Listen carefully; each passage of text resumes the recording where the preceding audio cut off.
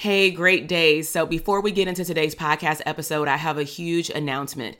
We are bringing back the Abundance CEO Private Practice Bootcamp. This is a 3-day virtual party that I'm inviting all mental health therapists that either want a private practice in the next 6 to 12 months, or you already have had a private practice, maybe for the last year, 5 years, or even over a decade, but you want to understand wealth and cash flow in your company. You want to learn how to show up as a CEO and work more on your business versus in your business.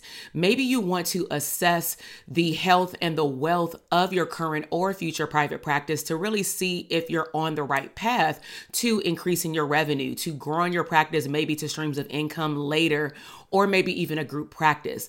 Bottom line is you will walk away from this 3-day bootcamp clarifying and understanding your niche, understanding how to show up as an abundant CEO, and most importantly, assessing the health of what you believe is a profitable private practice.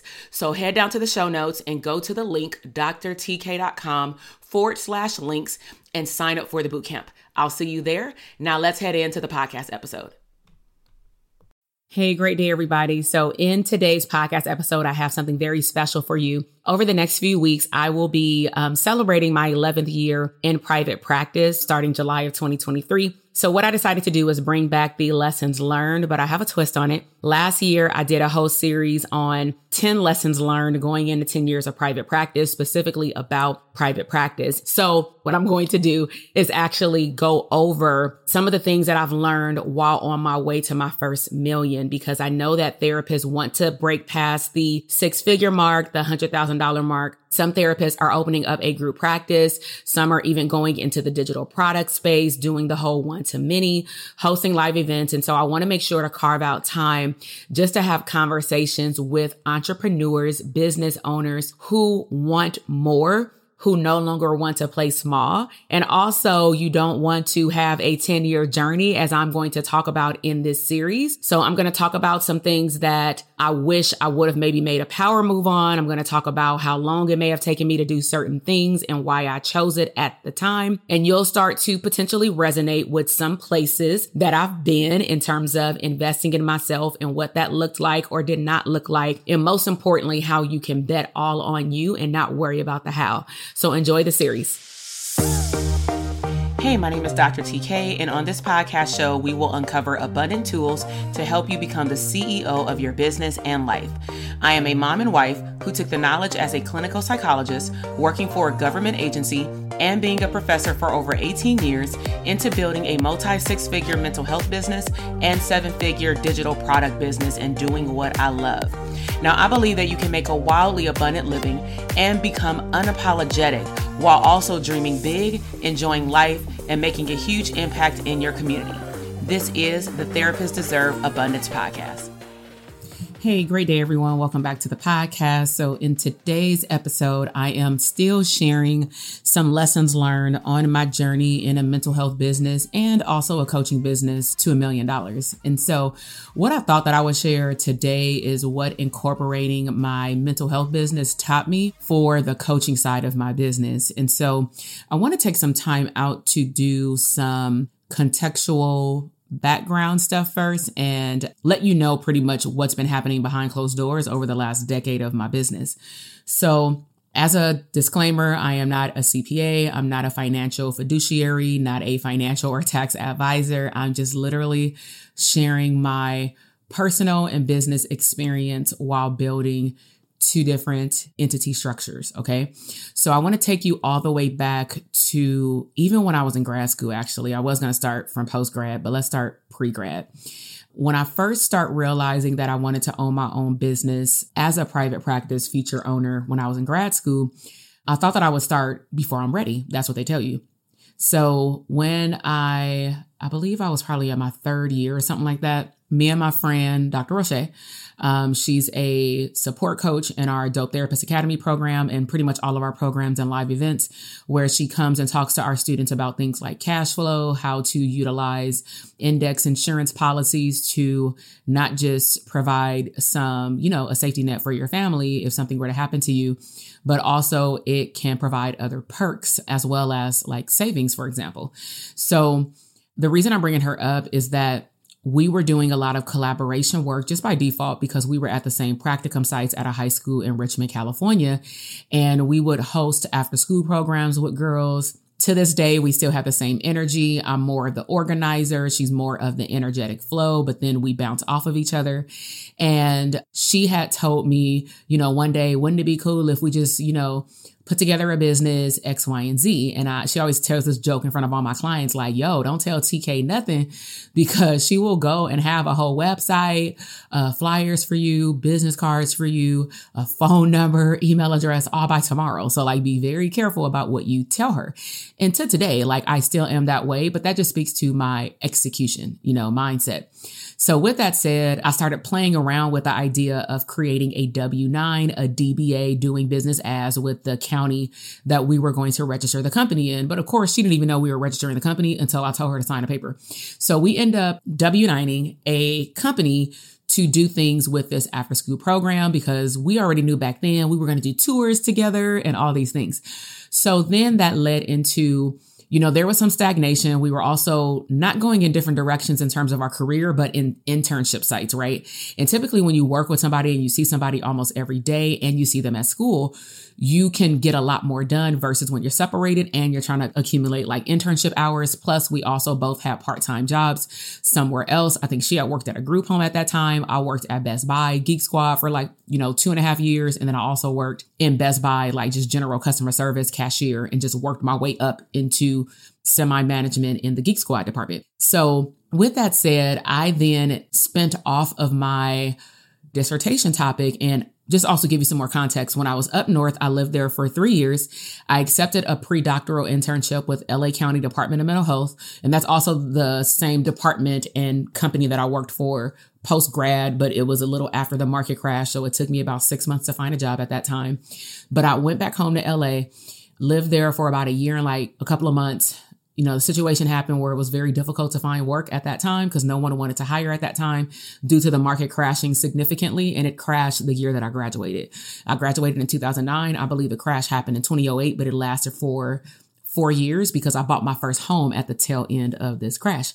So anyways, I then decided, you know what, I'm going to listen to my professors and I am not going to allow my dissertation to collect dust. And so it all started with one of my practicum sites asking me at the last minute, can I do a workshop for them? And I said, of course. I didn't live out there. I flew up there, hung out with, Roche, stayed at her house, and I did a 2-hour workshop. They paid me for it. It was my first time getting paid to do a workshop on my dissertation. And that is what I then turned into a business. So I started doing an array of different trainings and I did the whole DBA. Okay. So that's the extent to my knowledge in terms of doing business type stuff. I very much was just self-motivated and self-taught. Okay. And so moving forward, moved back down to LA, start working. I opened up my private practice in 2012.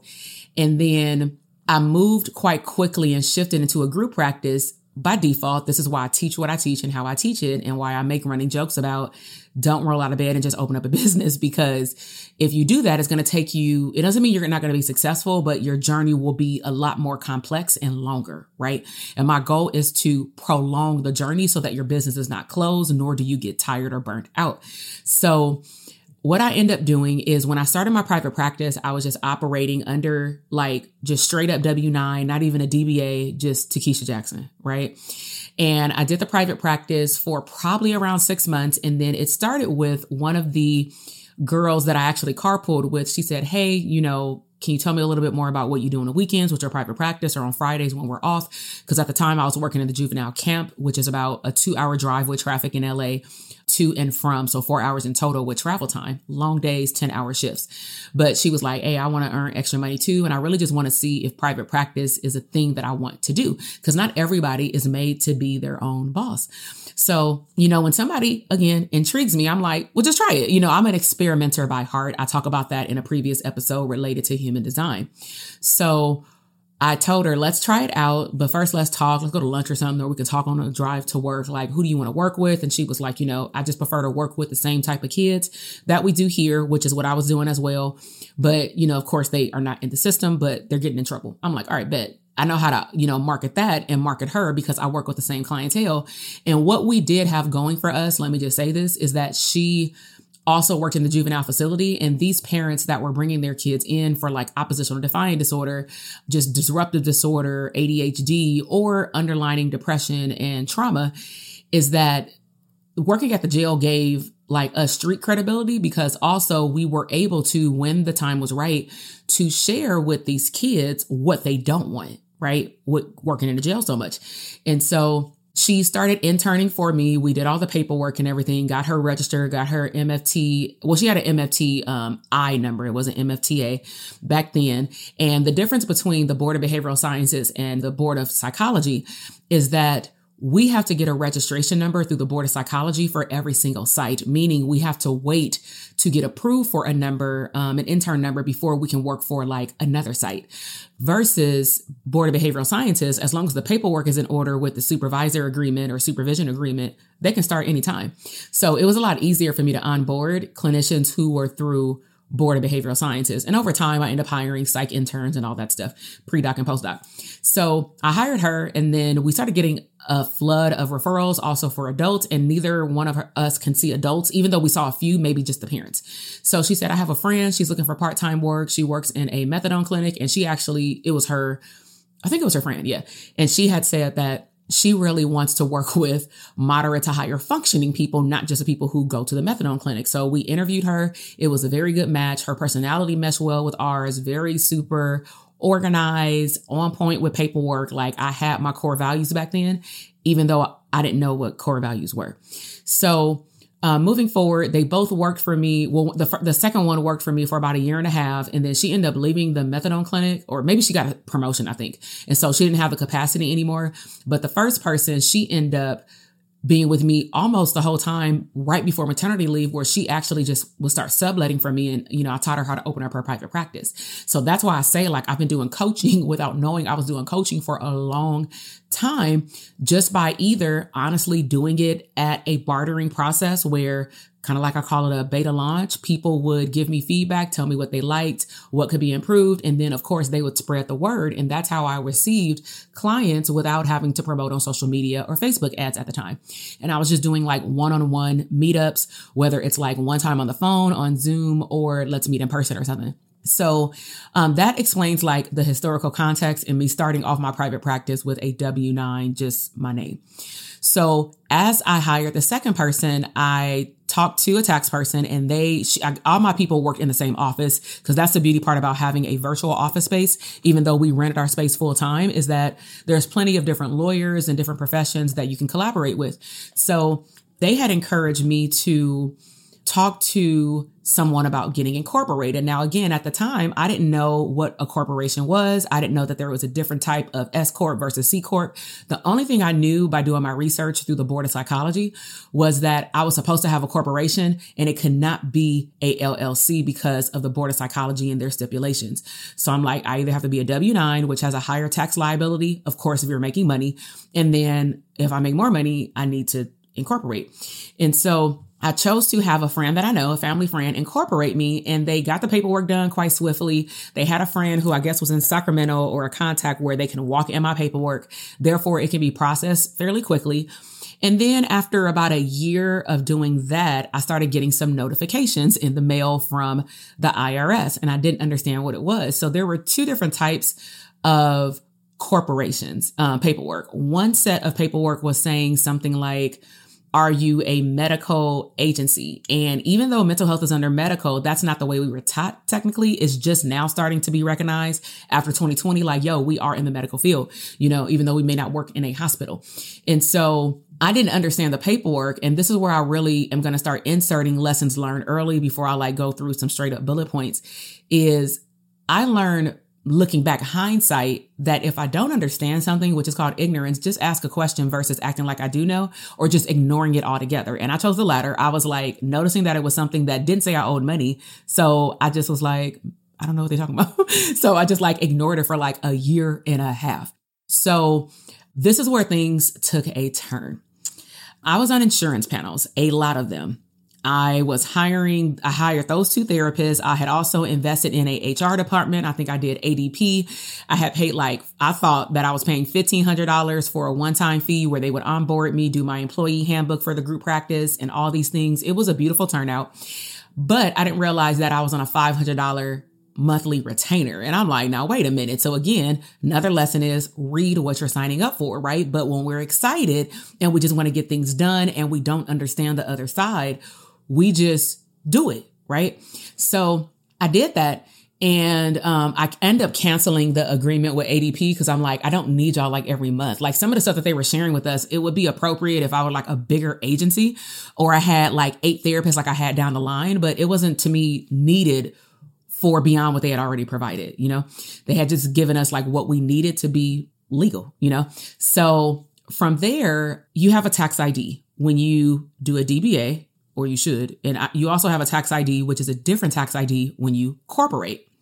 So another lesson learned is you want to know the difference or have someone explain it to you or go read a book or watch a video, the difference between S Corp and C Corp. Now, Board of Psychology, I later on found that I was supposed to be an S Corp. I didn't understand what paperwork needed to be filed to do what's called a S Corp election. I now know this like the back of my hand, meaning I know what to do, but I don't clearly know the ins and outs of this stuff, right? That's why I hired somebody to do that. But I realized that I needed an S Corp. Now, I didn't realize that until I started getting the second batch of paperwork saying X, Y, and Z. And I took it to another lawyer in our offices, and he told me, oh, I have somebody that can do it for you. It looks like you've been doing a C Corp this whole time. And I'm like, what does that mean? And he was like, oh, pretty much you've been getting double taxed. And actually, I missed this part. In the midst of this, I had also hired a brand new CPA, and I'll tell you why in a moment. And the CPA is the one that caught it first. She referred me to the lawyer down the hall, and the lawyer helped me do the paperwork. He did it for free, and I just gave him a gift card. I didn't ask for it to be free, but he was like, I'll do it for you for free. You do good work around here and stuff. And so in the middle of this, as I was mentioning earlier, I was on insurance panels. And as you recall, I have a different tax ID for Takesha Jackson than I have for the corporation for my group practice. So what ended up happening with the insurance panels is slowly but surely on their own timeline, they would eventually have to pretty much some of them would actually keep it and some of them would terminate it, terminate my Takesha Jackson contract with them as an individual provider and move me over to a group. Some panels allowed you to have both because maybe you go work somewhere else on your own.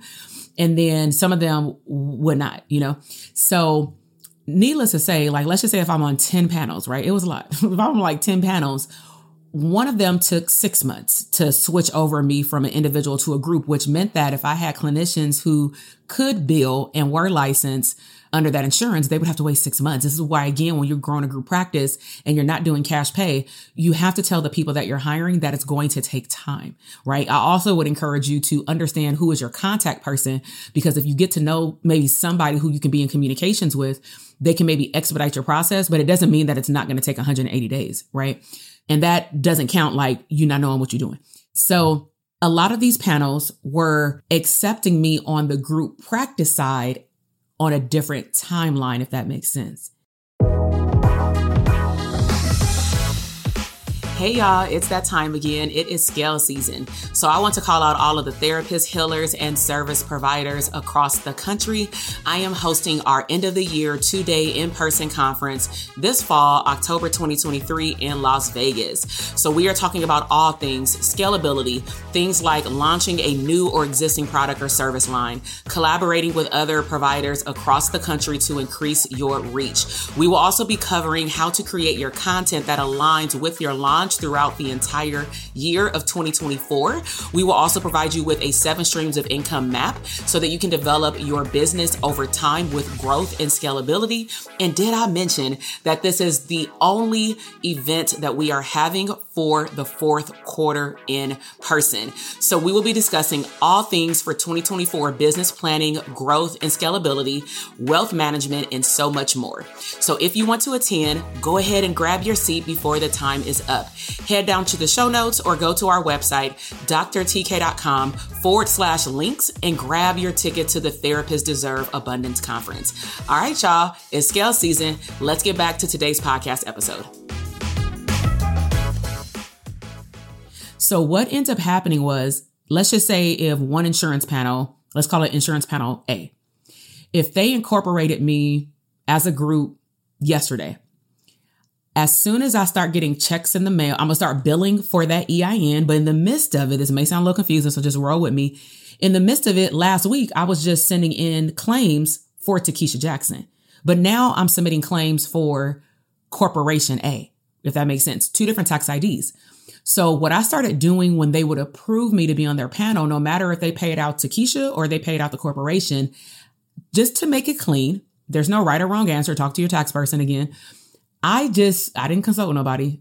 Mistake. I just start putting all the money, all the checks into the corporation account, because eventually I would no longer have like any money going into Takesha Jackson, right? Now, what I should have done is taken track of this, which technically we have a W-9 at the end of the year, but I should have just been talking to a CPA during this whole time about these transactions. Speed things up. 6 to 9 months. Certain insurance panels are onboarding me as a group and like pausing or terminating me as an individual. I thought everything was gravy. I thought that I was doing the right thing by depositing all the money into the group practice account, because that's where I have to run payroll out of, right? That makes sense. But remember, I have 2 tax IDs. So what happened at the end of the year is that the IRS got confused. And at the time I was working with a regular tax person. She was good, but she was just like a regular tax person. So she submitted my taxes. And then like 4 months later, 5 months later, I start getting these notices saying, it looks like you claimed, I'm just going to throw out a number. It looks like you claimed $50,000, but from our records, it shows you made $78,000, right? So what it looked like to them in so many words is that I collected a certain pot of money, but I only claimed a certain amount of money on my taxes. What they did not realize was that when they're looking at the W-9s that come in from the insurance panels, depending on who's looking at it, what their desk looks like, I don't know, they may not realize that insurance company A sent me both a W-9 for Takesha Jackson and for the corporation. And because they didn't have a narrative behind me compiling the money into one bank account, they thought I was hiding money. Do y'all know that this issue did not get cleared until 4 to 5 years later? And even then, we had to do it twice, because when one department closes it, they don't necessarily close it across all departments. So we started getting letters in the mail like a year and a half later. But basically, they were saying that I owed all this tax money because they were looking at the money that they thought I collected under the corporation as a whole, not separating it as W-9 entity structure, Takesha Jackson versus the corporation. So I hope that makes sense. In 2 tax IDs, insurance panels start onboarding me slowly. As they went onboard me, I just started dumping all the money into one bank account. But when it came down to tax season, somehow things got misconstrued. So that led to the tax person really not knowing how to guide me. And she said, you know what? I just want you to go find a CPA in here. So I went to the front desk and I said, give me a CPA, a good one, somebody who is not too high, but like I'll invest. And that's how I found the CPA I worked with for like 4 years. I worked with her until the middle of the pandemic, and then my business outpaced her capacity. So we couldn't do it anymore. And a lot of stuff happening in 2020. So what ended up happening was she was like, wow, this could have just been fixed with a letter to the IRS, meaning if we would have just given them a narrative to why you're getting W-9s from these 2 agencies for every single insurance panel at this point. But in terms of cash collected, why the numbers are off is simply because at one point in the year, you just start shifting all the money to one bank account, right? So that one letter caused me 4 to 5 years of like heartache because, I'm still paying her also, because I didn't want to do it, to sit on hold and talk to the IRS people, all the time. Okay. So these are some of the additional lessons that I learned in terms of what incorporating my mental health business taught me so that I can incorporate it now into my current coaching business and still in my mental health business. So I know I gave y'all some bonuses, but number one is file your corporation correctly. If your Genius Zone is not filing paperwork and you're trying to do it yourself to save money, you're actually wasting money by wasting your time, right? Also know based off your board, which election you have to have. The Board of Psychology in California, you have to have an S Corp. Okay. Number two lesson is I'm not the expert at taxes. So why am I trying to show up and do it? Well, am I trying to save money? Again, I'm wasting time and I'm wasting money because I can be doing other things to bring in more revenue while a tax person for a couple of hours a month can do all of these fancy reports, tell me what to do, behind closed doors so that I can increase my revenue, what I can cut, what I can add, and all the things, right? So I'm not the expert. So if you're not the expert in numbers, also in bookkeeping, I'm going to throw that in there, delegate it out. Okay. Number three is recognizing if you have to get a professional corporation. That's something that, again, I had to have that lawyer guy do for me with his friend in Sacramento, like a second person. And he was able to help me out tremendously where it was filed like in the next month. And number four is be okay with asking questions that you don't know. So at the time of this recording, I actually just wrapped up a DTA call and we were talking about delegation and a very good question came up by one of our students, Franny, give her a shout out. And we were talking about like, how do you, and another student asked us, it was a few questions, but like, how do you choose the best money person, right? And I can't answer that question because it's only based off my experience, but I shared with them. So I'll share with you today.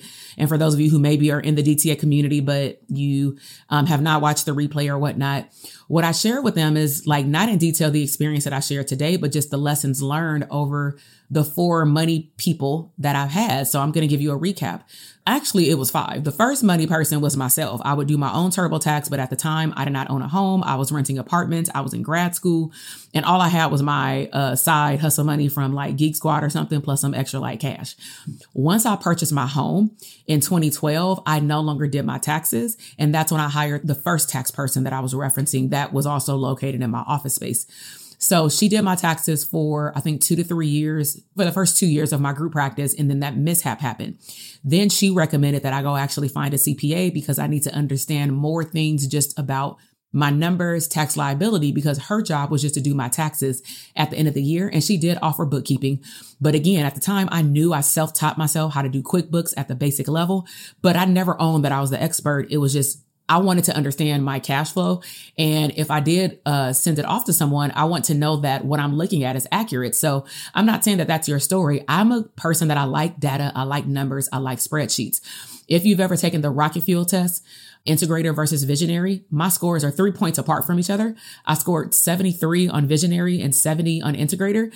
And I always like tell people this is why my business lasted so long without help, is because I'm really good at data. I'm really good at spreadsheets. I'm really good with organization. That's why I was the quality assurance person in a lot of my jobs. I'm a program developer. I just have that creative side to me along with the implementation and teaching, right? But you have to know what are your strengths and what are your weaknesses. Okay. So when I went to that CPA was also a lawyer. So she was able to help me like fix some of the S Corp paperwork beyond what that other lawyer had helped me do like on the side. And now I'm currently with another CPA. But again, I had to insert like a 6-person, a team where due to my core values, it did not align. And I broke my retainer agreement just because they kept passing me on to different people on the team. And then when they would pass me on for another meeting during my onboarding process, this was in 2020, the current person didn't know what the last person did with me, which means that kind of like therapy, they're not reading their notes. And that irritated me because my time is worthy and I don't want to have to repeat myself for 90 minutes over and over again. Just send me the form, you know? So again, in total, I did taxes on my own, learned QuickBooks, but initially I was doing it on Excel sheets because I didn't have that many transactions with clients part-time in private practice. Then that led to me hiring the tax person. Then the tax person led me to the CPA. Then the CPA outpaced her in 2020, tried to find a CPA firm. That didn't work out. And now I'm currently with my CPA that I've had. It'll be a year, October of 2023. Now, some of the things that I share with our students that I'll share with you that I learned over time that I wanted, and I did not know the fancy words for it. But when he asked, like, people will ask, like, what are you looking for in a CPA? Because they have different packages, right? And if you're in our program, just write these down. Some of the things that I told him I was looking for is something called forecasting, AKA being able to predict your revenue based on your patterns of revenue, considering also that you have the potential to grow. So he asked me for my last 2 years of taxes, and we were only in the beginning focused on my coaching business, even though he asked for taxes for a personal. Dr. TK, that's a whole nother story, but that's also incorporated. That'll be on another podcast episode. And also Branding for Abundance. So Branding for Abundance is the coaching business. Dr. TK is the mental health business. So what ended up happening is when he looked at it, he was able to run some reports, his Genius Zone, and he was able to tell me, like, based on your track record, this is what we anticipate you're going to grow with. He also gave me, I said, also want to like lower my tax liability, meaning I don't want to pay as much taxes. I understand I may have to pay some, but I want to be able to over time, give myself a raise. I just told him my goals. I want to take certain team members full time. I want to hire new team members eventually. It's just like a lot of things that I want to do. And I know these things will take time, but how do I create the foundation for those things now and just take one thing at a time? So the first thing he looked at was, what are my patterns of growth? And then what is my goal? So let's just say if we cash collected $600+ in 2022. I've been quantum leaping every single year. So I may say, okay, the first year we did like almost 200,000 cash collected. No, wait, I'm sorry. So the first year in my coaching business, it was 27,000.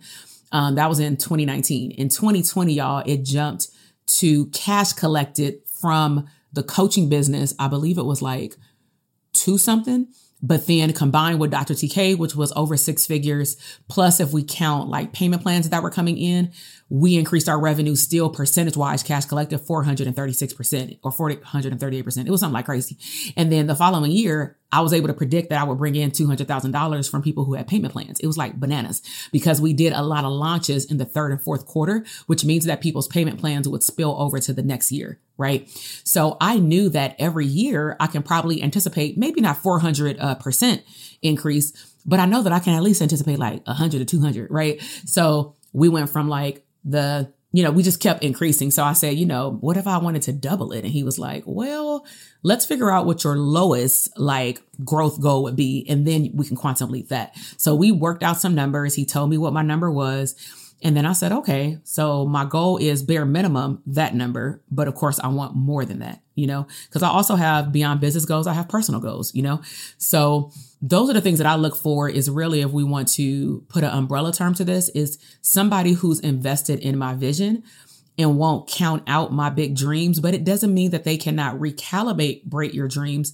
But maybe how I told our students today, you can have 2 different levels. So you can have one level that makes sense based off statistical data from your patterns. Because remember, if you're not showing up and doing the things to make more money in your business, like right now, what makes you think that all of a sudden January 1st, you're going to become a new person?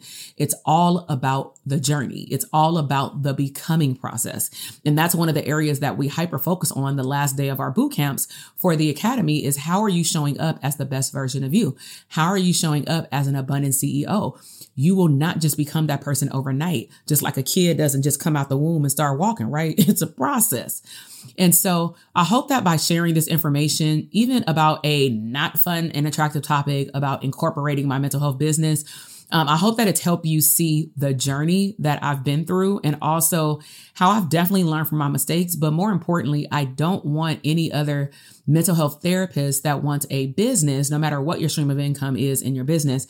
Why would you on purpose reinvent the wheel and sign up for a 10-year journey? It does not make sense. I'm going into my 11th year celebration, July of 2023 for private practice. And even though I may not talk about private practice at all, actually on my Instagram, because I've geared my avatar as mental health providers or future therapists, it doesn't mean that I'm still not a psychologist. My title there still says psychologist. However, I have now created the business that I want on the private practice side, which means that I take my business to the streets. I go out and I do one-to-many. I do workshops. I've collaborated with a total of 3 different nonprofits, actually 4 in the last few years. But my consistent nonprofit that I collaborate with, I've known them since I worked at, my county job. So I've known them. It's going on like 10 years at this point. But again, do you have relationship capital? Okay. So hop over to Instagram, snapshot this podcast episode and let me know your biggest takeaway in the DMs. I love to chat with you. I love to also see who I'm talking to. If this is your first time tapping into the podcast, I want to say welcome. If you're not following the podcast, make sure that you sign up just by clicking follow on the device that you're listening on. And if you could, I would be so grateful if you can leave a 5-star review and let me know your biggest takeaway on this platform. And the reason I ask that almost every episode is that the more and more that you pretty much vote that you like this podcast, the platform will recognize it as a valuable podcast to push out to people like yourself, because I'm reaching therapists across the globe. So I will see you in the next episode as we continue this series of my 11 years in business on the journey to my first million and what I've learned. I'll see you in the next episode. Bye. Listen, I am over here dancing. You just finished another epic episode of the Therapists Deserve Abundance podcast. Now, I know that flew by way too fast. So if you want more, please head over to our resource page at drtk.com/links for additional abundant resources. Until the next episode, live intentionally abundant.